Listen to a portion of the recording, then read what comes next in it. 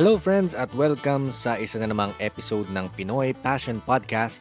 At para sa episode na ito, ang kausap natin ay si Mr. Derek Manuel, isang Amerikano na may pusong Pinoy. Nandito na siya sa Pilipinas noong 2012 pa and noong 2015, nagsimula siyang magbenta ng mga knives and knife-making supplies, prepping supplies, and EDC supplies or everyday carry supplies, survival supplies, etc. sa kaniyang shop na Derek's Classic Blade Exchange sa Facebook. Matatagpuan ang kaniyang shop sa Iloilo, pero he ships nationwide. In this episode, we talked about how he started his passion with knives. We talked to him about his love for knives. We asked him about some tips on how to maintain knives and restore knives or take care of older knives. So without further ado, let's listen to this episode of Pinoy Passion Podcast featuring Mr. Derek Manuel.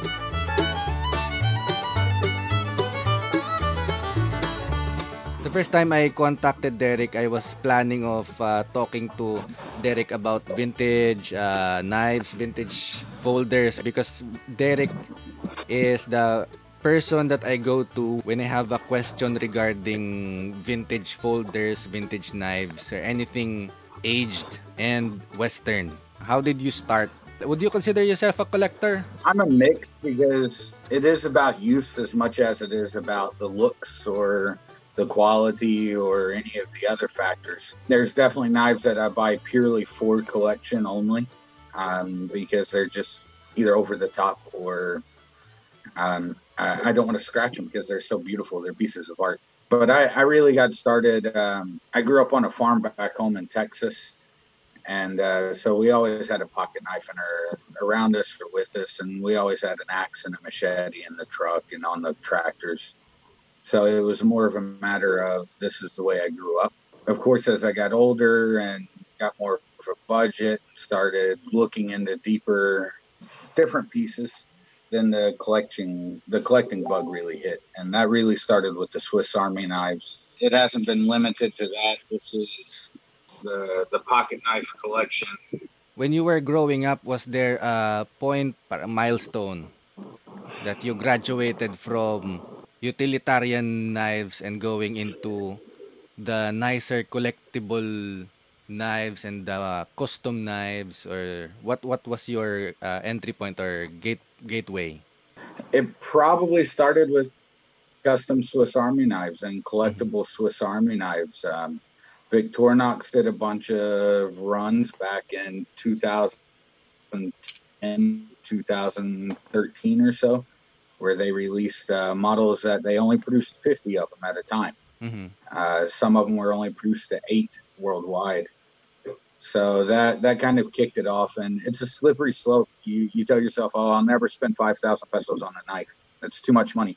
Saying, you start pushing 3,000, 4,000 pesos a knife, and it just grows from there. It gets worse and worse. What's the worst? Oh, shit. I don't want to get into that. My wife will probably watch this video and kill me. A lot of people will sometimes get confused by that. One of the things I love collecting is oversized knives. Yan.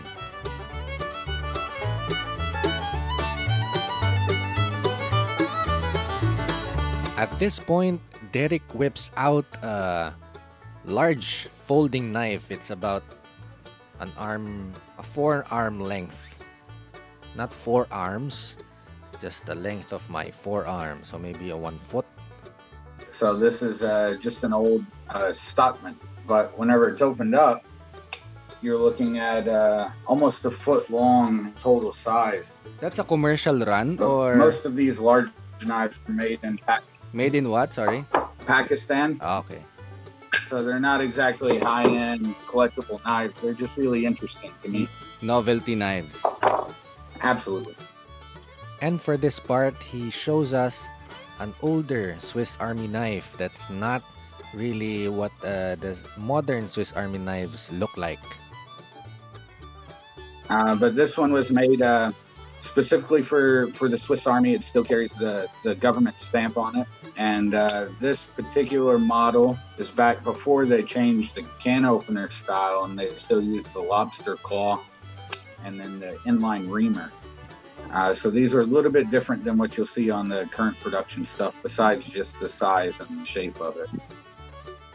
A few months ago, a friend gave me a vintage knife. It was rusted and it doesn't have markings on it except for the letters USA on the shield on it. And Derek was one of the persons that I messaged and asked opinions about it. Earlier, you had mentioned a knife with no markings on it. Yeah, it says USA at the shield. Those were a lot of times made by Schrade or Imperial back before they joined up, or another brand called Sword Brand, which is another sub company. The problem with them is that there's no real way to lock down who actually made it. And you actually have to start searching through product books specifically to see which company offered what type of cover on it or how their reamer was made. And even then, that can get super confusing and super time consuming. You really almost have to have a library of the old product catalogs. Some of the ones we keep around is like for Cattaraugus cutlery. We have here in the house, we have Keen Cutler. But at the shop, we have a lot of the old Remington books and a bunch of those. So we can actually go through all of their product line from the 1800s all the way up to the 1960s or so. But needless to say, going through a 300-page book takes time, and then having to go through 10 of them to go through every factory, it can really be a long process. So it becomes really, really difficult. Derek, on top of your head, what are the better brands from before? Just like anything, we kind of have to talk about budget. Because there's going to be a wild variety. Some of the Cattaraugus knives run over 50,000 pesos. Oh, wow. And then, so obviously Cattaraugus is one of the top companies, but not everybody has 50,000 to drop on an old pocket knife, especially considering the steel that they used back then isn't as good as the steel that we have today, thanks to technology. You know, we have a much better steel selection today. And our heat treat services are way better than they ever were in the past. So if we break it down, if you're really looking for something affordable, Camillus is always a great brand to look at. They're not overly expensive. They were produced in large amounts, and they don't have a huge collector market. Case was a fairly affordable knife back in the day, and still today their new stuff's affordable. But if you really get into picking up their old stuff, again, you can spend over 50,000 pesos a knife. Same with Buck and some of the other big names like K-Bar. But Camillus is a great place to start. And they have a lot of really interesting stuff if you're really into collecting. Like they did some ribbons for their dealers a few years back to celebrate their 100th anniversary. And they did some shooting marbles and some other stuff like that. So if you're really into collecting one brand, Camillus is a great place to start because there's a lot of material out there for them. Another great option is the Schrade Imperial brand back before they were bought by Taylor Holdings out of China. Very affordable knives. Sometimes you can find those for like 250 pesos in America. Yeah, there's a great option right there. It's a working tool, and it's nothing fancy, but it works really well. It's made from good high carbon steel. And you can usually pick those up for 1,000 pesos to 500 pesos, somewhere around there. Another good one would be like Keen Cutter, Cattaraugus, Western, of course, K-Bar, Buck, Case knives. If you can find old ones, Queen Cutlery is amazing, but they can be a little bit expensive. Then you've got like Canal Street Cutlery and Titouette. And in the 1800s, there was literally thousands of knife makers in the United States, because they were trying to separate from the English steel and trying to get away from England as much as possible. So it's really, there's no way to go through it all. Derek Manuel is quite knowledgeable about vintage knives, and the reason for it is because he researches really thoroughly. He has a collection of thick books or catalogs from way before 1960s, 50s, 70s, I don't know, but during the interview he whipped out 4 or 5 thick books to show us, and those are catalogs from decades ago. And those information you cannot find on the internet. Yeah, to put that in perspective, this is the stack we use to, plus we still have more to shop, but this is the stack that we use to keep track of all the different factories just in the US. And this covers worldwide, but most of these are US companies.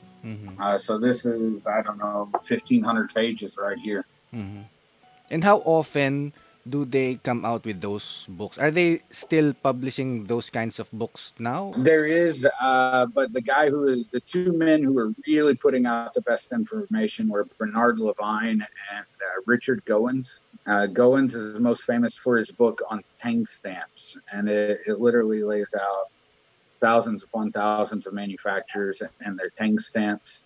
And for the bigger manufacturers, he would actually put in all of their different tang stamps within the book. And what years they were produced in. So it makes it really easy if you're looking to age a certain knife to be able to flip through. And it gives you a brief history of each company, maybe 3 or 4 sentences. It's not much, but it gives you a place to start whenever you go to Google and start doing your deep research. Bernard Levine stopped making his guide to knives back in the 90s. There is a 5th edition that's out, but it's absolute junk. The printing company didn't want to actually pay him to write a new book, so they used all his scrap pieces from old books and pieced together a book and still put his name on it. Even he'll tell you, don't buy that version. It's no good. But the information there still stands because most of the manufacturers have already stopped manufacturing. So the information there is still good. That's right. And not only is it still good, but even the different editions will have different information because they have to be able to change it up every year and make it interesting and have people buy the same book twice, basically. So there will be information in the first edition that there necessarily won't be in the second or third edition. So we can say that really the information on the internet regarding if you're going to research on that kind of particular knife, the information on the internet is really limited. It's very hit or miss for a lot of especially for the older industrial knives, because a lot of these things fell out, 70, 80 years ago. And the people who were using them on a daily basis are gone because most of those guys were our grandfathers or even our great-grandfathers in some cases. So it can be really difficult on the internet. It's always a good place to start because there is so much information out there. But if you have some books to start with that can really slim things down and make it easier for you to find the information. Blade Forums and then All About Pocket Knives is another great site with a lot of information on it, especially whenever it comes to tang stamps. Would you say that collectors here in the Philippines, the community of vintage collectors, how big is it? Would you say it's still pretty dang small? I was saying it's understandable for people to be hesitant to get involved with it because it is a new market here in Philippines for the most part. With budget being tight for everybody, especially right now, it's hard to just trust a guy who's selling you something that he's telling you the truth whenever you got another name brand sitting right next to it that you actually recognize that name brand. So the market's still small, but it's coming around. And we've been trying to build it, but it'll just take some time is all. You're bringing in vintage slip joints, vintage folding knives. What are your criteria of how you bring them in? Do you choose, or is a bulk thing, or your favorites? Some of it we do bulk, especially the Swiss Army knives. I buy by the kilo. So we get them in. We have to hand inspect every one of them, disassemble them, sharpen them, clean them, go through all of that. Oh wow! Which is a long, drawn-out process. Now the others I can go ahead and buy usually in small batches of 10 or so. So I've already got a good idea of what's going to be junk and what we're going to be able to actually clean up and sell. It can be very time consuming because we do have to go through every single knife. And I think right now we have probably 300 slip joints for sale. And that's the other issue is trying to photograph all of those split joints and post them for sale and keep all of the pricing straight. It's a headache. But it's a passion. So we're trying to work our way through it. For the most part, though, I do get to kind of choose individually which ones we're going to pick up from different collectors and estate sales, and then we actually import those in. And we do tend to focus. We're trying to bring in more of the middle budget and lower end budget, but we stay away from stainless steels because stainless steels back in the early 1900s to mid 1900s were really junk for the most part. So we try. If I see it rusted up, then that's the one I want to buy usually, which probably sounds a little bit odd, but that immediately tells me that it's a carbon steel at the very least. Mm-hmm. And then we focus on Camillus, and we've got some early K-bar and buck knives that we focused on pretty heavy. Imperial, Schrade, Hammer Brand, some of the others like that are pretty big names. But for the most part, we're trying to stay more towards the lower end of stuff until people get more accustomed to it. Mm-hmm. And maybe there'll be more demand later on for higher end pieces. And most of those stuff are available in the store only, most of them, because as what you said, it's hard to photograph and to post every one of them. Yeah. And we bring them out to the shows, of course, whenever we do shows. But now that we're not doing Tax Expo, that really limits our exposure in Manila. We're hoping to still stay with Prepper Bazaar. Mm-hmm. We really like what Miko and crew is doing over there. And of course, we'd rather support the community-driven shows more than the profit-driven shows. So, and it's always a great time at Prepper Bazaar. Lots of laughs, lots of lies being told to everybody. It's fun. Derek sometimes goes in different places hunting or looking for blades to buy. He goes to auctions, he goes to estate sales, and he buys in trade shows. And I asked him about if he had bought something that he did not expect to be of much value and later on turned out to be of great value. Was there something that you picked up for cheap and then when you cleaned it up, it turned out to be one valuable knife? Yeah, I don't have it here, but we picked up, I'm sure a lot of people have seen it, our hog splitter. It's about a meter long overall. I think I paid around 3,500 pesos for it at a local flea market. Oh, no, back in Texas, last time I was home. I didn't know much about it at the time, and that's what got me interested in the hog splitters. And then come to find out it's about a 30,000 peso knife. Wow. Yeah, we got lucky. Honestly, just for scrap steel, it was worth 3.5. But once we got it barred and pulled off somebody had tried to repair the handles on it and did a really bad job, so we had to strip all of that off. And we found a maker's mark, and turns out to be a pretty expensive knife overall. So that one's actually going to stay. We've had a number of people try to buy it from us, but that one's going to stay in the shop as a display piece. You're collecting the vintage knives and going to shows, going to estate sales, and you buy and sell. How many, an estimate, is your personal collection that will not go on sale? Not talking about values, just the number. I think we're down in my personal collection to non-Swiss Army knives, probably around 150 knives. Mm-hmm, wow. Maybe down to 100 knives total. Now it's got to be higher than that because I've still got fixed blades. So maybe around 100 pocket knives. I think the last Prepper Bazaar we sold off a bunch of my own personal collection. It's just taking up way too much room. We had somewhere around 700 knives at that time. Mm-hmm. And that was just too much. 700 knives? Yeah, somewhere plus or minus. More on the plus side, probably.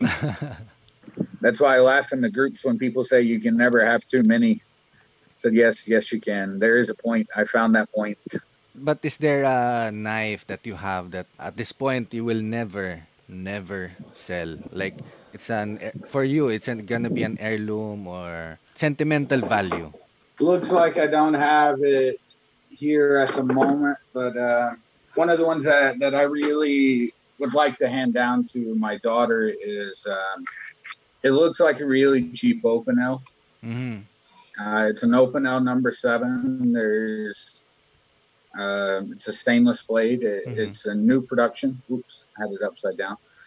This is actually taken from the El Hermione frigate that Lafayette sailed from France to America in 1780. They started 1780? refurbishing it a few years ago and building a second one, and this is oak off of that ship. This is the ship that brought French troops to the American shores to help us fight against England during the Revolution. So this is actually a pretty big piece of history for us. Hermione is called the Frigate of Independence, or the Freedom Frigate, because without the French help, we would have never won against the English during our Revolution. So for me, this is actually pretty nice piece to have, even though it's very plain Jane and there's nothing special about it. It's just another piece of oak. But it is definitely a piece of American history, so we'll hold on to that one for quite a while. But Opinel being a French company, the French still take great pride in the fact that they helped to establish the United States. And the United States democracy is 100% based on the French system. And in turn, with the Philippine democracy being so heavily built on the United States, it's really interesting to see that democracy was born out of a handful of ideas in France and traveled the world in such few years. And the French take great pride in that. So for Opinel being a French company, they made a very big deal about being able to get their hands on the wood, and they released a certain amount in the U.S. and a certain amount in France, and then that was it worldwide. And then they all come with a little certificate saying that they're guaranteed to come from that. And of course, each one is actually engraved with serial the number. Name of the ship on there. Plus, the oak isn't something Opinel usually uses for their handles. It's too expensive compared to their normal beechwood, but it's not pretty enough to actually go into their higher end lines. So that's a really unusual for them to material for them to work with. But going the opposite direction, another one that'll, if I ever get rid of it, it'll take me a while. It's a Dario Soldadovic. He's out of Serbia, if I remember right. Mr. Hot Pockets over there nodding because I talked him into buying one too. But this is his toucan flipper. We had it made with a low fold XHP Damascus steel. And then I talked him into the first time he did a backspacer made from the same matching steel. And then we did a matching pocket clip and then orange peel titanium with anodizing on it. It's just a monster of a piece, and it's absolutely beautiful in my opinion. So going the opposite direction where we're going more artsy and more high end, this would be one that I'd like to hold on to for quite a long time, but who knows what the future holds for us. And that's just... Of course, if you listen to my daughter, she'll never sell any of them. She says they're all hers whenever I die. During the interview, a friend asked about his personal knife. Jason De Leon showed us some lagual knives from France or from Italy. And he asked how much the value of the blades are. Jason was asking about values of his knives kanina when you were out. Jason, can you show Derek? Yeah. Sorry, Derek, I think you were the one who messaged me, who replied in my post before.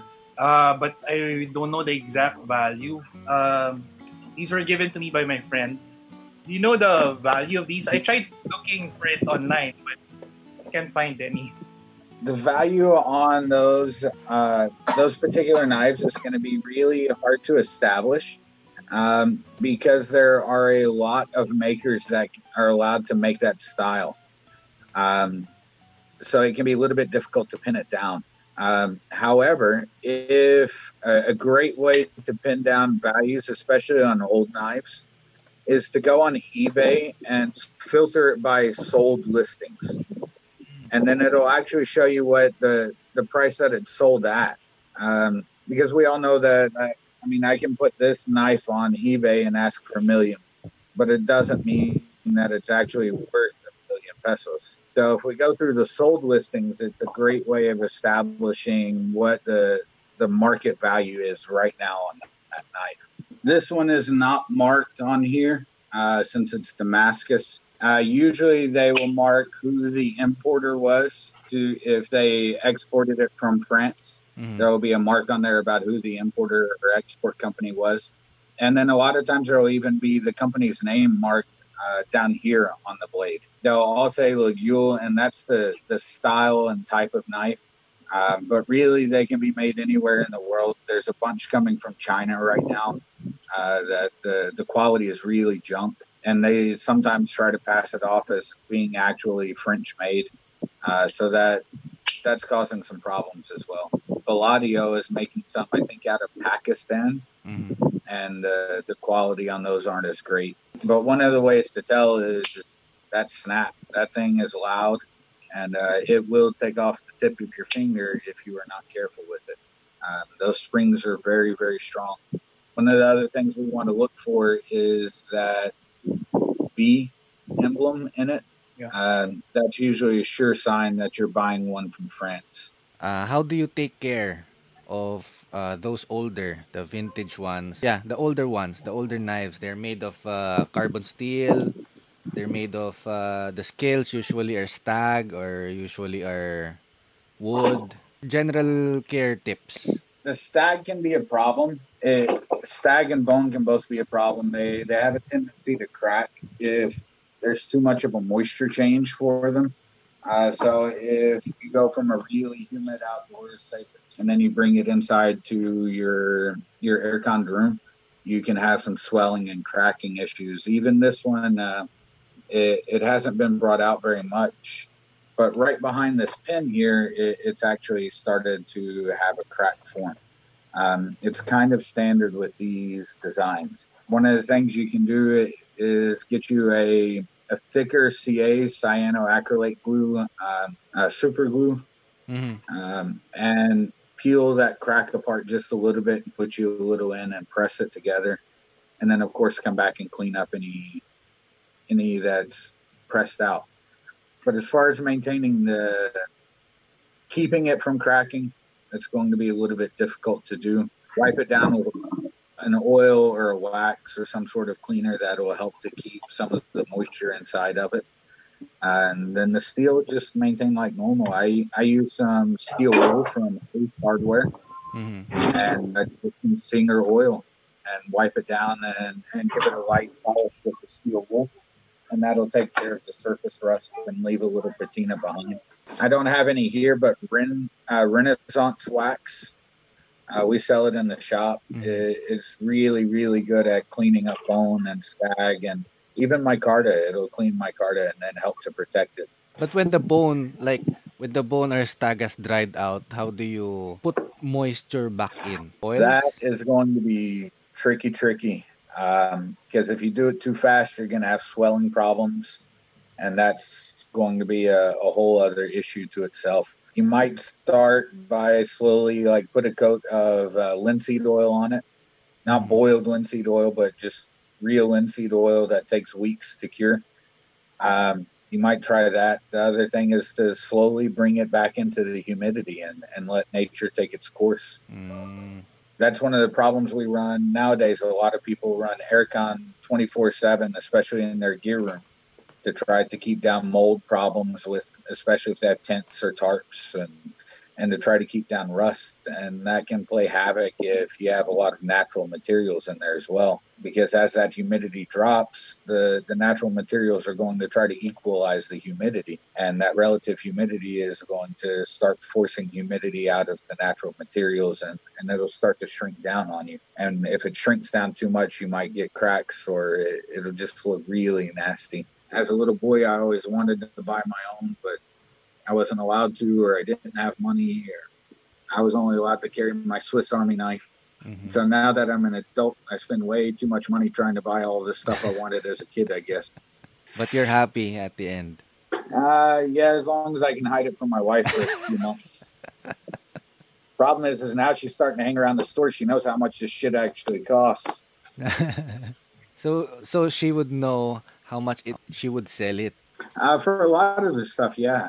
She sees the value in the shop, and she sees how much we ask for certain stuff, and she figures that if I'm keeping it for myself, it must be even more valuable than what we sell in the store. She also understands that a lot of this stuff, everything that we sell in the store, we use. Does your wife have her own knife? I'm assuming she has her own knife. Oh yeah, she's got quite a few. My problem is she likes those Pachymascus knives. Okay. It drives me up a wall. She loves Pakistani Damascus knives because they're so pretty. But whatever makes her happy, I guess. Yeah. I'm just happy she wants to buy the 1,000 peso knives and not the 10,000. But yeah, knives are part of our family very much. We even had Shodi Pua do this one 2 Christmases ago for my daughter. Mm-hmm. The knife is a custom Swiss Army knife with a rounded tip on it. We had to bring in a special model from Russia because that was the last place I could find that actually had it in stock with the scissors on it. Mm-hmm. The Wenger style scissors because they needed to be able to work with the Wenger style body that we put on it. And then I had another friend, Matt Peterson of Voodoo Resins. He made us some custom scales and had it all shipped over to Wacky, and Wacky actually shaped the scales for me. Mm-hmm. And then we had Shodi Pua do the custom leather holster for us, Mm-hmm. and picked up an old Christmas edition Lumentop tool from Lester Lampa. And then in the shop, we took scraps from the scale material and turned down a custom bead for her on the lathe.